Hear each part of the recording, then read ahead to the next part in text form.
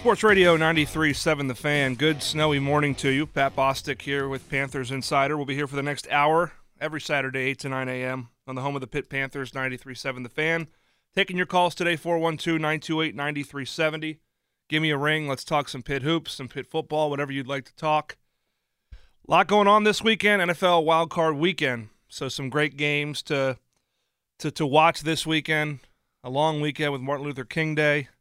Should be a relaxing one and a great weekend for football, but it was a very eventful week for Pitt athletics. We'll talk Pitt hoops. I was down in Durham with the Pitt Panthers, hosting some great folks down there and watching a great basketball game at Cameron Indoor Stadium. Obviously, the Panthers fell short, had a cold second half. We'll talk about what happened in that game. Took in Jeff Capel's radio show on Thursday night and really diagnosed the shortcomings in that game, which really amount to the rebounding and the glass, the offensive glass for the Blue Devils.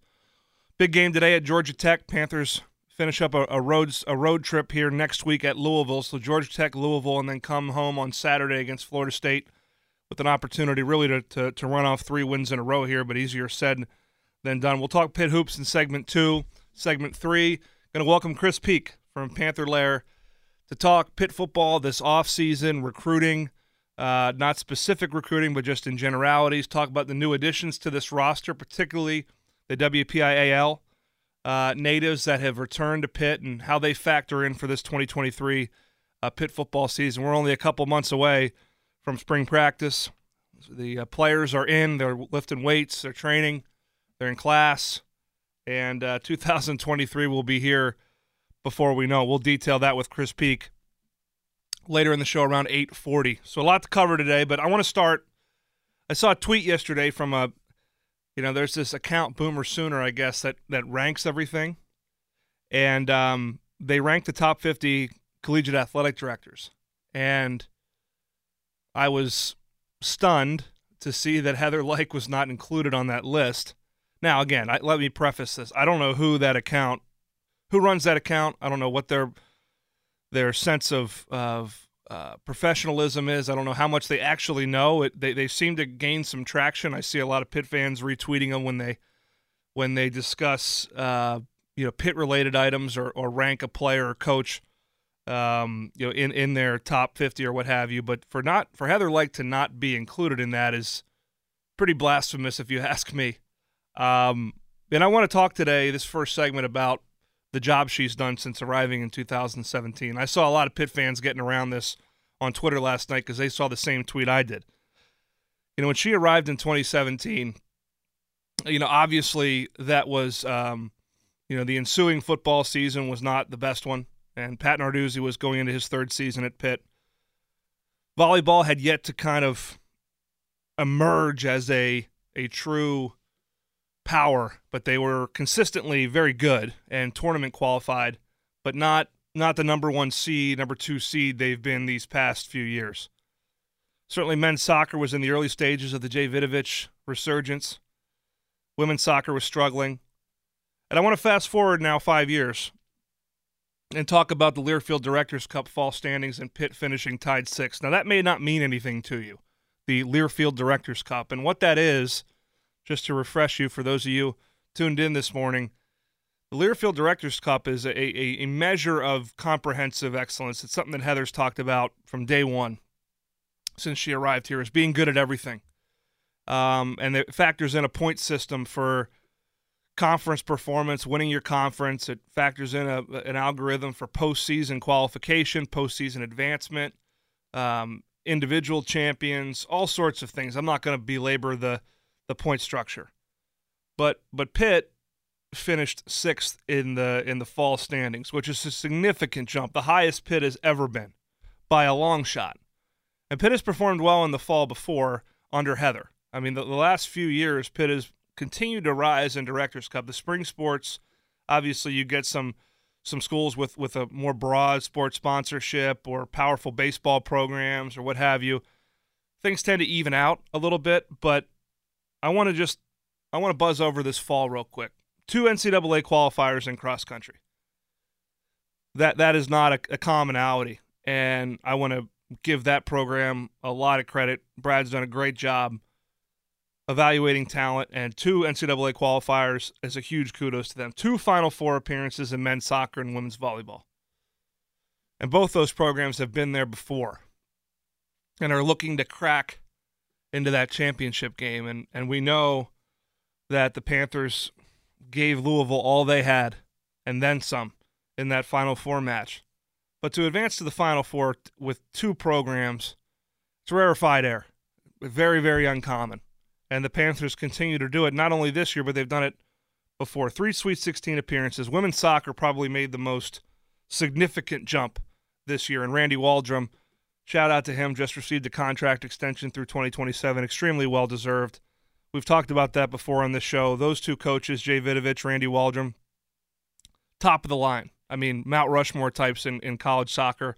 Very fortunate to have them at the Peterson Sports Complex at Ambrose Urbanic Field. He led in leading these programs. And women's soccer has a lot coming back for 2023. So there's certainly reason to believe that will continue. And then it's obviously football. Obviously, this football program has continued to be consistent, continued to challenge for the ACC championship. Obviously, this year there was a lot of promise going into the season. There was some early season, kind of early middle part of the year, some turmoil. Panthers sat at 4-4 in October, consecutive losses to Louisville and North Carolina. Obviously, that disappointing loss to Georgia Tech, but finished the year, rattled off 5 straight, and won the Sun Bowl and finished in the top 25 for the second consecutive year, winning 20 games in 2 seasons. Now, again, hiring coaches, Randy Waldrum, perfect example.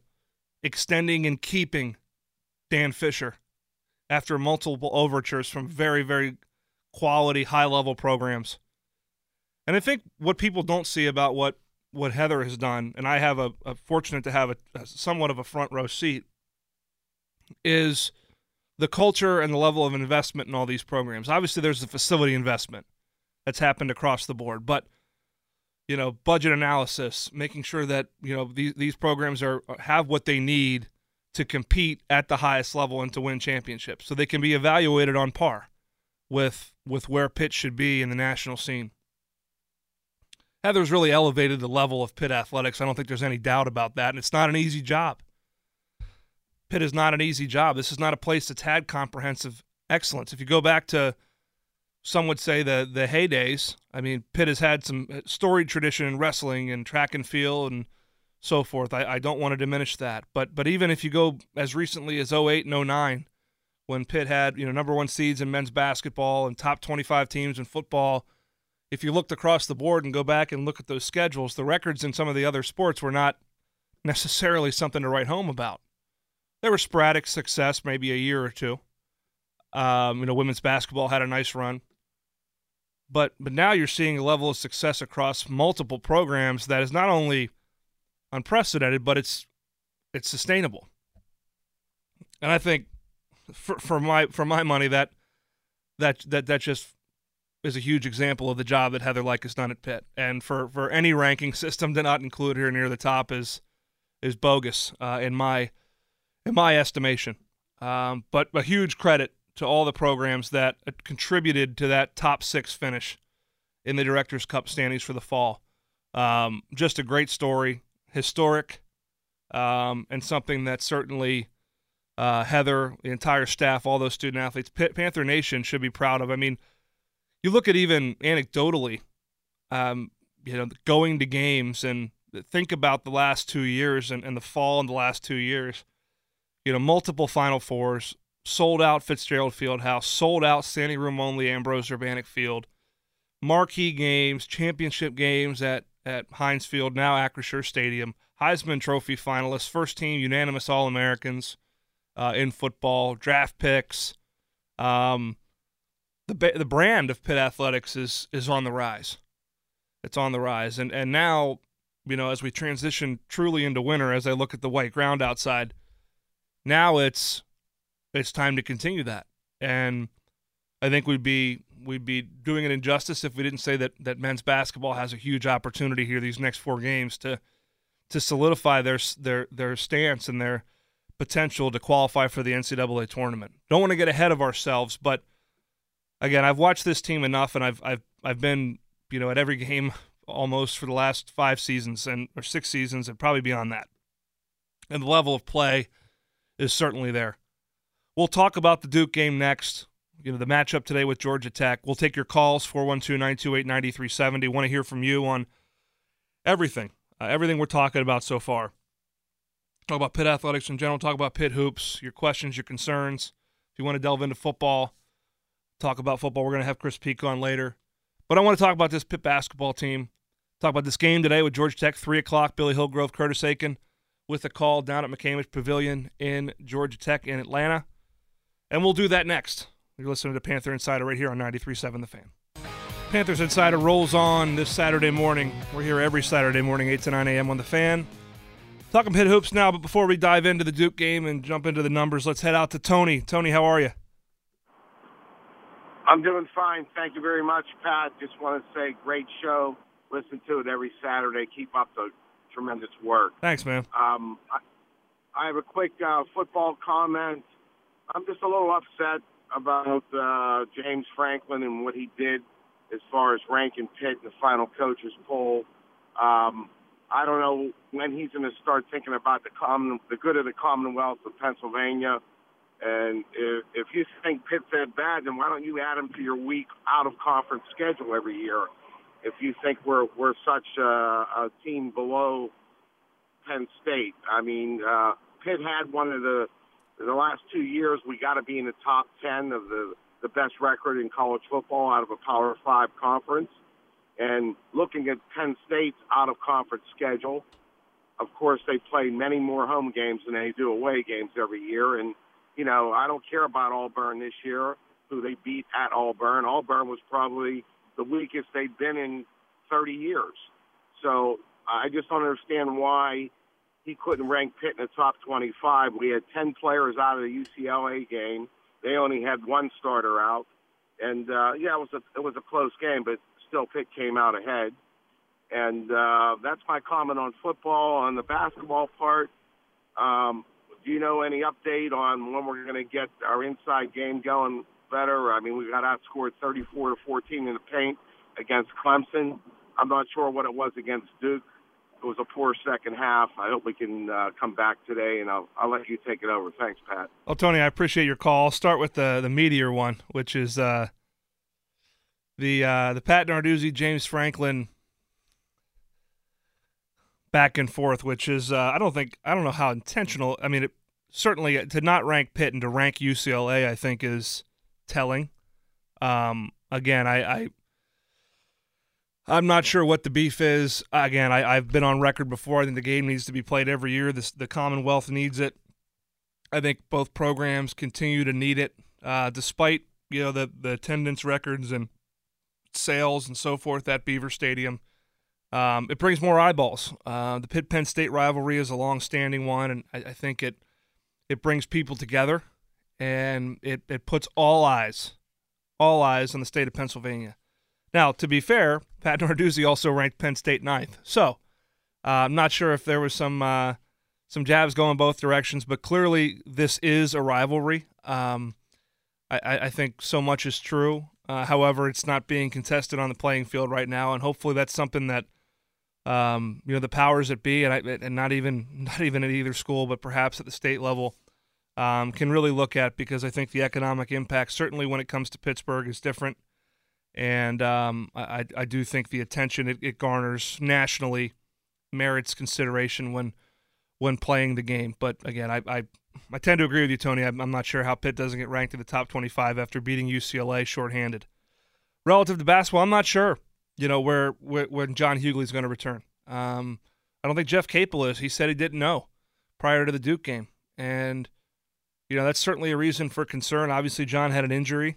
Obviously, John had to rehab and come back from that injury. Didn't feel like potentially he was where he wanted to be. Had some other things, other personal considerations he needed to tend to, and not privy to his status in terms of coming back. I know he's certainly being cared for by Pitt and is being given space to handle what he needs to handle. Jeff Capel has said so much, but certainly they miss him.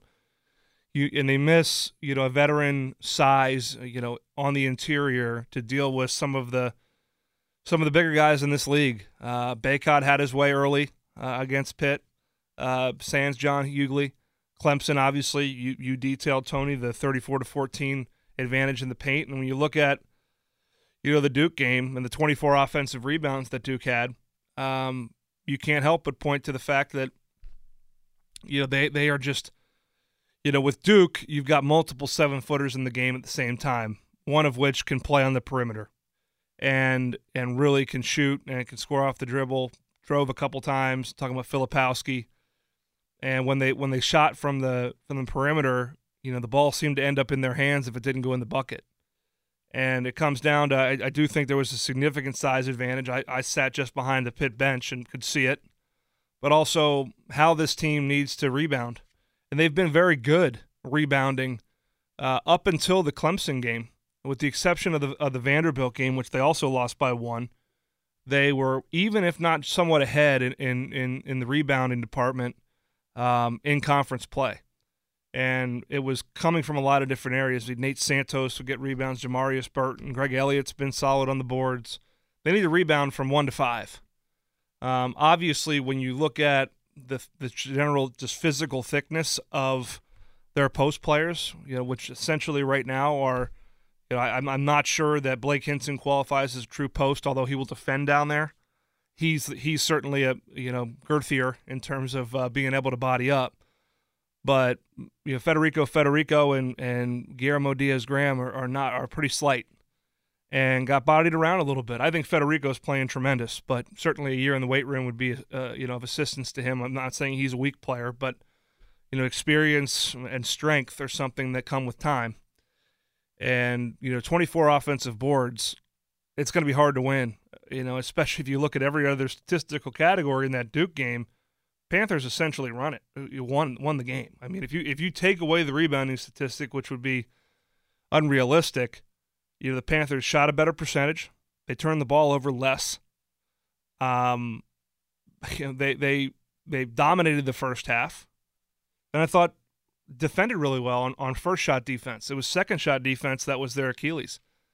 Because once that ball got down low and stayed down low, it wasn't coming out, except for beyond the baseline after it made bucket. So that's really the story of the game. I also thought in that Duke game, the length came through with a defensive switch that Jeff Capel talked about that John Shire and the Duke Blue Devils made, and switching 1 through 5.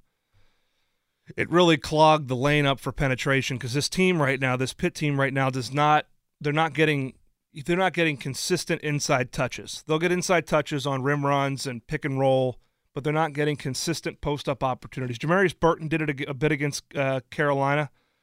Hinson can do it, but they're not getting consistent inside touches to collapse the defense. So they're relying on collapsing the defense and breaking down rotations with dribble penetration.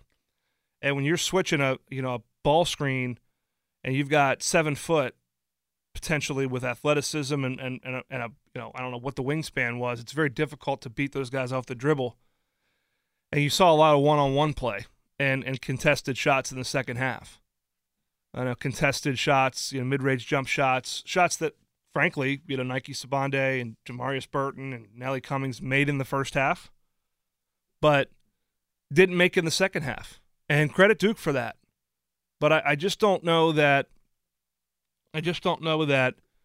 right now this team can rely upon the inside game. They're going to have to find different ways to break the defense down. And really, when you look at it, I think that you could watch the first 10 seconds or 12 seconds of a possession for Pitt and just watching the game and know whether it's going to be a good shot or not. It really depends on how much dribbling's going on. When this team moves the ball, they've got so many guys that can shoot. Whether it's Cummings, whether it's Burton, whether it's Sabande, whether it's Elliott, whether it's Hinson from the 4 spot, coming off the bench. Santos, man, they look good coming off his hand. They're just not going in right now.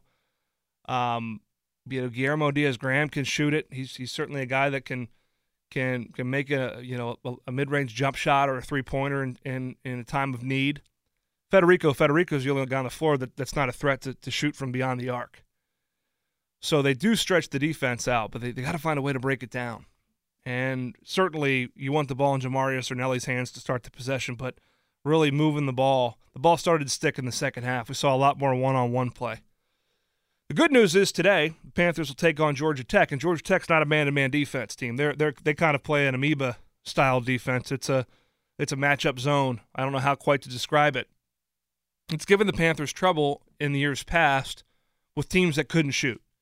This Panthers team can shoot. They haven't been as hot as they were earlier in the year right now, but they're going to get some open looks today. And you look at this upcoming schedule for Pitt, and it's ripe with opportunity. You know, I think everyone gets mired down right now in 2-game losing streak. It's mid-January. What's going to happen to Pitt this year, right? Because it's happened in the past. Let's call a spade a spade. This team has not performed well consistently, you know, in the middle to the end of conference play. It's something they're trying to get off their back. I think the makeup of this team is different. That is no doubt. The experience level is significantly higher. The toughness, the way they play, I think is much more sustainable. But if you would have told me that starting conference play in earnest, on the road at Syracuse, home against Carolina and Virginia, 2 preseason top 10 teams, home against Clemson and at Duke, that Pitt would go 3-2 in that 5-game stretch, I would have taken it. I would have absolutely taken it. Because we know what 500 or above in this league can do. I mean, almost assures you an opportunity to play in the postseason, and pretty close to guarantees you a shot to get into 64. So 3-2 in this last 5-game stretch, if you cut that off. Now you're going towards, right now, you know, what looks to be the bottom of the league. And that can change. I don't want to make any assumptions. But Georgia Tech on the road, Louisville on the road. Georgia Tech's 500, Louisville is 2-15. Louisville is a shadow of themselves. They're playing better. They're more competitive. I don't want to diminish their ability to compete. And that is not an easy place to play. But those are 2 very winnable games. Come home, Florida State's down. Home game at the Peterson Event Center on January 21st. And then another home game at the Pete, the second of 3 straight home games against Wake Forest, and then obviously a very talented Miami team coming in on January 28th. So really this next 4 games, you've got an opportunity sitting here right now at 4-2 in conference play with losses to Duke and Clemson consecutively. You could be looking at 8-2 in league play, which last time I checked, you play 20 league games. So you're getting close to that 500 mark already. Again, one at a time. I'm going to assume the coaching mentality here, but basketball within a game is a game of runs. A season is a run, a season of runs as well. And you kind of have to break it up if you're really going to be pragmatic about how to get to a position to play in the postseason. You know, there are segments of the schedule that you've got to perform at a certain clip. I think they exceeded expectations with the first 5. First 6, really. Beating NC State. 4-2 in league play to kick things off. And playing Duke and Clemson and some preseason, you know, obviously Virginia. Some preseason favorites. Now you get to the meat of the schedule, coming off 2 straight losses, but playing what many believe to be the weaker part of your conference schedule. So very interesting, going to be very telling this next couple weeks, and a huge opportunity for Pitt basketball starts today at 3 o'clock, McCamish Pavilion, Atlanta, Georgia. Pitt, Georgia Tech will be on the ACC Network. Bill Hillgrove, Curtis Aiken will have the call here on 93.7 The Fan, the home of the Pitt Panthers, Pitt Panther Radio Network. We'll look forward to listening to that, and also come back. We're going to transition, talk a little Pitt football. We're going to summarize 2022 with Chris Peak. We're going to put that season to bed. I want to talk about some off-season acquisitions, how that process will continue to develop. Take a look at this Pitt roster, strengths, weaknesses, this 2023 schedule. We'll cover it all with Chris Peak. He's from Panther Lair. He's an expert. He covers it from the beginning to the end. We look forward to talking to him next. You're listening to Panthers Insider on the home of the Pitt Panthers, 93.7 The Fan. Welcome back, Sports Radio 93.7 The Fan, Panthers Insider. We go out to the hotline for another Panthers Insider, and the brains behind PantherLair.com, one of the best to do it, covers Pitt football, Pitt basketball, from soup to nuts. Chris Peak. Chris, how you doing this morning? Good, Pat. What's going on? You shovel your driveway yet here in lovely Mount Lebanon? Not yet. I left the car in the driveway, so there's a whole patch that doesn't need to be shoveled because it was under the car. So you got to think ahead on that. You know, I do the same thing. We got two cars. We got a double wide driveway now that we moved away from you. So I got double less to shovel. But I want to, obviously you come on the program a lot with the pregame show, and we detail a lot of things analytics related. But looking back at 2022, I would just ask you to how do you evaluate the 2022 season? Obviously, we know how the Panthers closed it, but there's been a lot of people that said it was a missed opportunity. Disappointing has been a word that's used. How do you categorize 2022?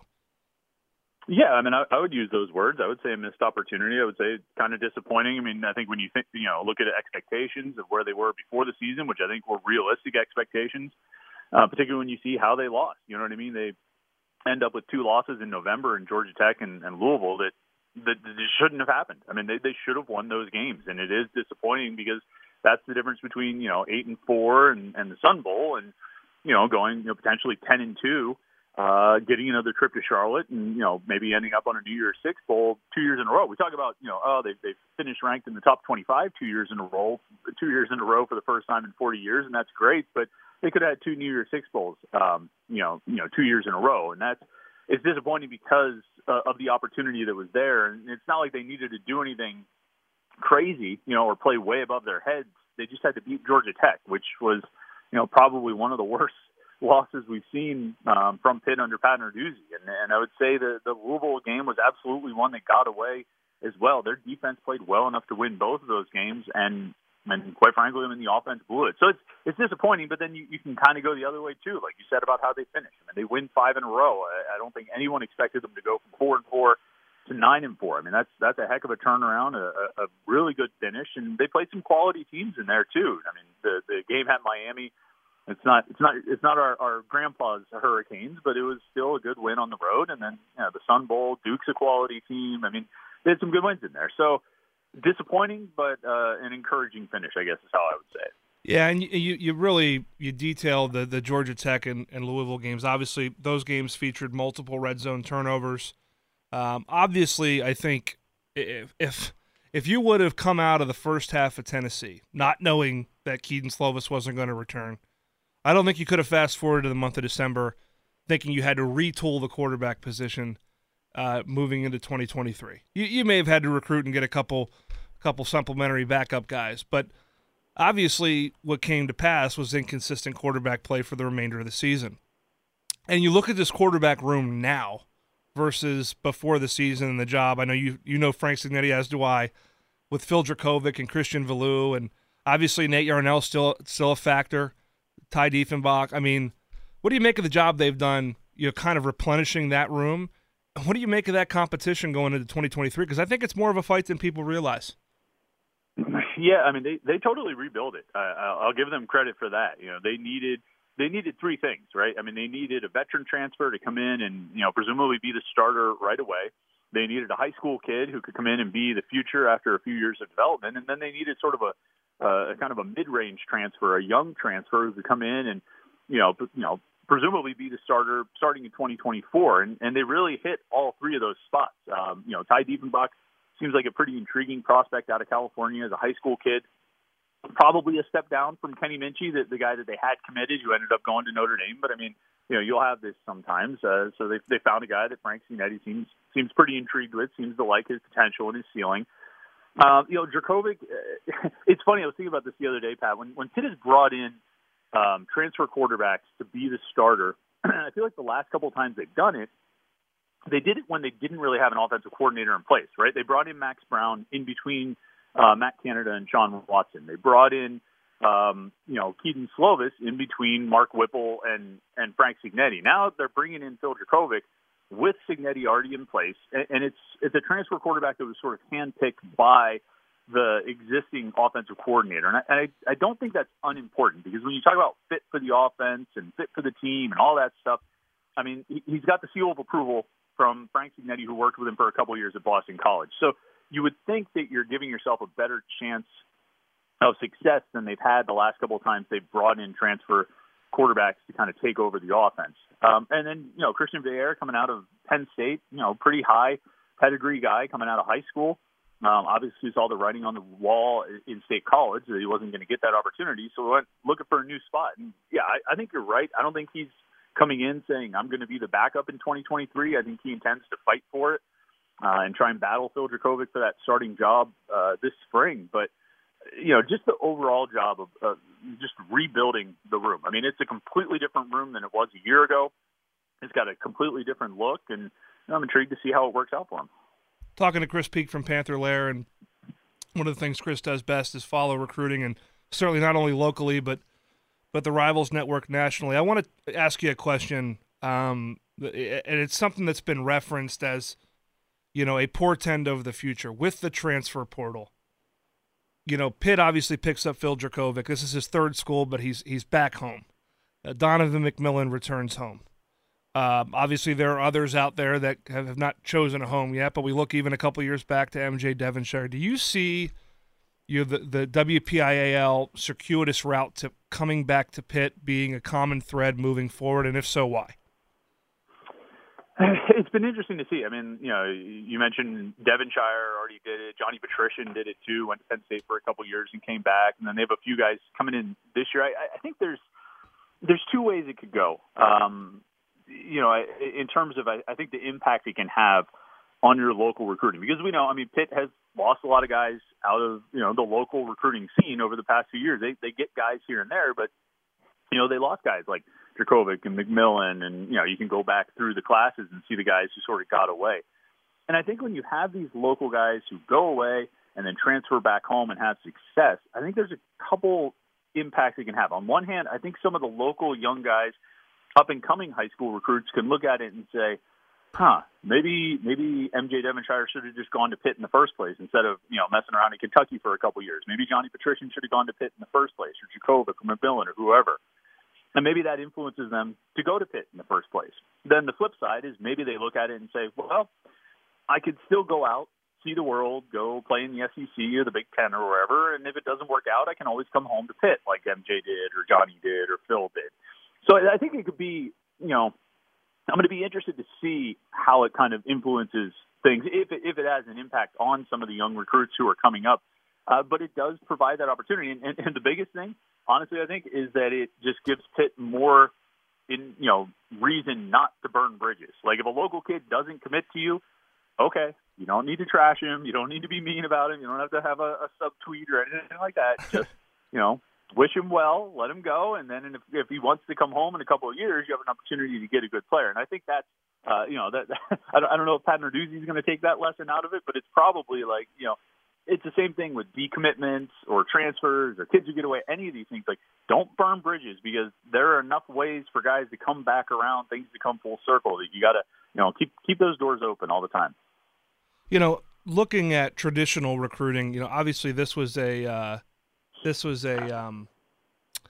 year in which there was some decommitments.